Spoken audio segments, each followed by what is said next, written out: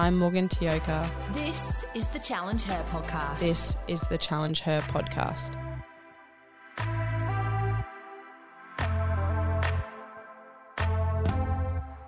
Good morning, guys. It's Morgan Tioka here, the host of the Challenge Her podcast. I hope you guys are all going well. It's super nice to be out of lockdown and being able to get out and about with our friends. Isn't it funny, just that social connection and being able to sit down and have those awesome conversations, give someone a hug, go for a nice walk and go out for dinner with your friends and just see how each other is. I think it's just, we definitely take it for granted, and I think lockdown's definitely sort of showing us how important those little moments are and those little relationships are. So I hope you've all been able to get outside and go see your friends or go catch up with somebody, because I've definitely missed it and I've absolutely loved it over the last week, just being able to go out for a morning coffee and sit down in a cafe or sit down for dinner. It's just been so lovely. This morning, I'd like to talk to you about social media. So a lot of people have listened to this YouTube video by Simon Sinek. Simon Sinek, he became famous from a TED Talk, and he's a professor and does a lot of research around mental health. And he does an interview which has become very, very famous on social media, and dopamine and how it affects us and why the imbalance is causing so many mental health issues such as anxiety and depression in our young teenagers. And so what I'm going to do, I'm going to play the audio, and then I want to have a bit of a discussion around it, and hopefully you can all listen with me. That engagement with social media and our cell phones releases a chemical called dopamine. That's why when you get a text, it feels good. Right? So, we've all had it where you're feeling a little bit down or feeling a bit lonely. And so you send out 10 texts to 10 friends, hi, hi, hi, hi, hi. Because it feels good when you get a response, right? Right? It's why we count the likes. It's why we go back 10 times to see if my Instagram is growing slower, did I do something wrong? Do they not like me anymore, right? The trauma for young kids to be unfriended, right? Because we know when you get it, you get a hit of dopamine, which feels good. It's why we like it. It's why we keep going back to it. Dopamine is the exact same chemical that makes us feel good when we smoke, when we drink, and when we gamble. In other words, it's highly, highly addictive, right? We have age restrictions on smoking, gambling, and alcohol, and we have no age restrictions on social media and cell phones, which is the equivalent of opening up the liquor cabinet and saying to our teenagers, hey, by the way, this adolescence thing, if it gets you down.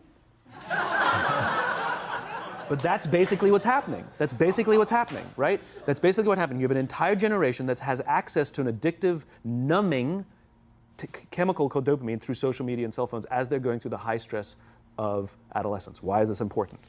Almost every alcoholic discovered alcohol when they were teenagers. When we're very, very young, the only approval we need is the approval of our parents. And as we go through adolescence, we make this transition where we now need the approval of our peers. Very frustrating for our parents, very important for us. It allows us to acculturate outside of our immediate families into the broader tribe, right? It's a highly, highly stressful and anxious period of our lives, and we're supposed to learn to rely on our friends.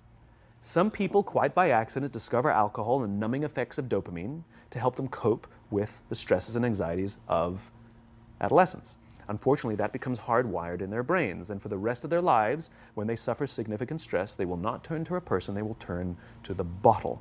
Social stress, financial stress, career stress, that's pretty much the primary reasons why an alcoholic drinks, right? What's happening is, because we're allowing unfettered access to these dopamine-producing devices and media, basically it's becoming hardwired, and what we're seeing is as they grow older, too many kids don't know how to form deep, meaningful relationships. Their words, not mine. They will admit that many of their friendships are superficial.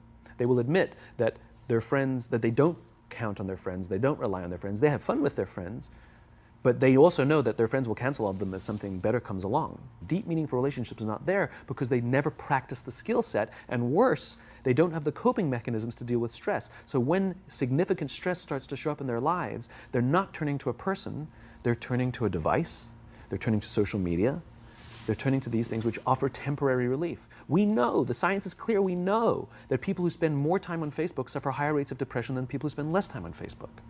Right? These things balanced. Alcohol is not bad, too much alcohol is bad. Gambling is fun, too much gambling is dangerous. Right? There's nothing wrong with social media and cell phones. It's the imbalance. Right? If you're sitting at dinner with your friends and you're texting somebody who's not there, that's a problem. That's an addiction. If you're sitting in a meeting with people you're supposed to be listening to and speaking, and you put your phone on the table, face up or face down, I don't care, that sends a subconscious message to the room that you're just not that important to me right now, right?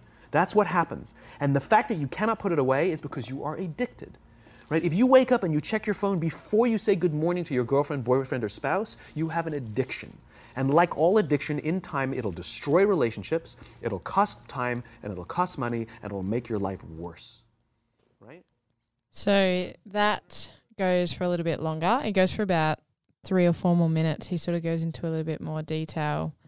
But some of the clear things that resonated with me, and I hope for some of you they might resonate with you, is the actions of having your phone around you. So for me personally, I definitely have it as a numbing device. You know, if I want to procrastinate and avoid doing some hard activity or to show discipline, I tend to go to my phone. If I'm feeling lonely, I go to my phone. If I'm feeling like I need some type of pick-me-up or motivation or something to make me feel good, I tend to always go to social media and go to my phone. And so everything that he's saying completely resonates with me. And this is someone, you know, who I'm doing my personal development work and I'm trying to really focus on being a better person, but there's so many really key actions and behaviors that I show that are exactly what he's talking about. And being in a school system, the amount of students I see who are consistently checking their phones during the lunch breaks, like you'll see a group of 8 to 10 girls sitting down in a circle and there'll be no one saying anything. And all it will be is them on their phones throughout that 20-minute lunch break. And so when he relates it back to the fact that our kids and our teenagers are not making deep, meaningful relationships, he has really hit the nail on the head there.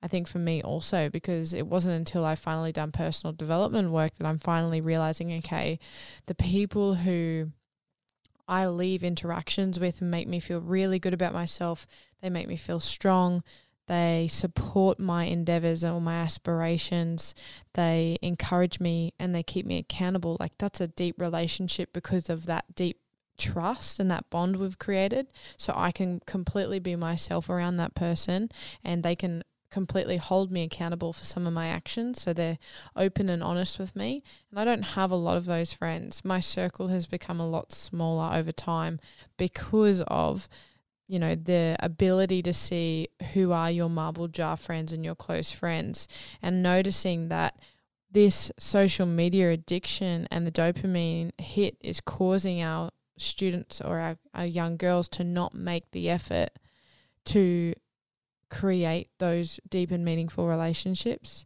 And that was something that just I really took away. So there's a few actions from that YouTube clip that's helped me that I'm working on. I'm not doing it every single time because it's something I have a habit and the habit's quite poor at times, but I'm trying not to put my phone on the table. I put my phone on airplane mode, or I put it in my bag when I'm having coffee with people. Last night I went out for dinner with some of my friends and I put my phone in my bag and I turned it off, and I just really put myself in that environment, and I said to myself, you're going to give these people around you 100% of your attention.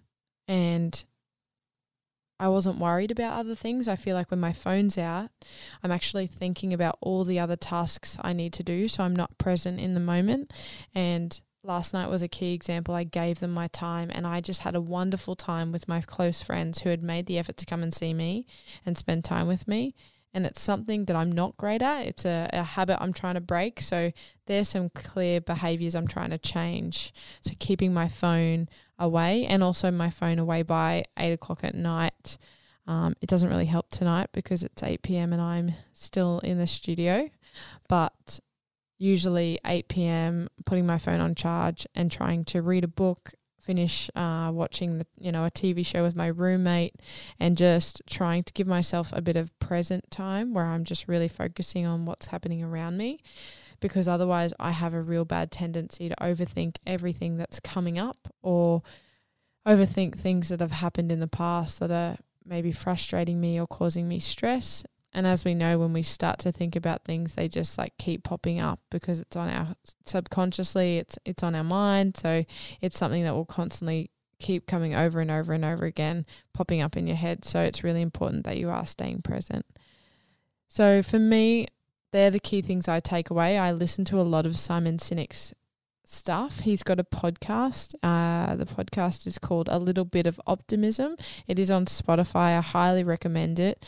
I listen to it probably once a month. I don't get to it too often, but he's just definitely someone that gives you clear facts and clear understandings as to why things are not the way they seem, and behaviors and actions we can implement in order to help overcome those bad habits.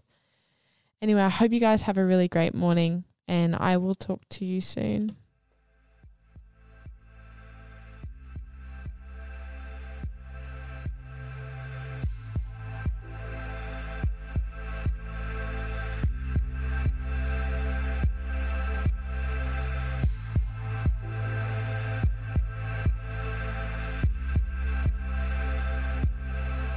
You've been listening to the Challenge Her podcast with Morgan Tioka.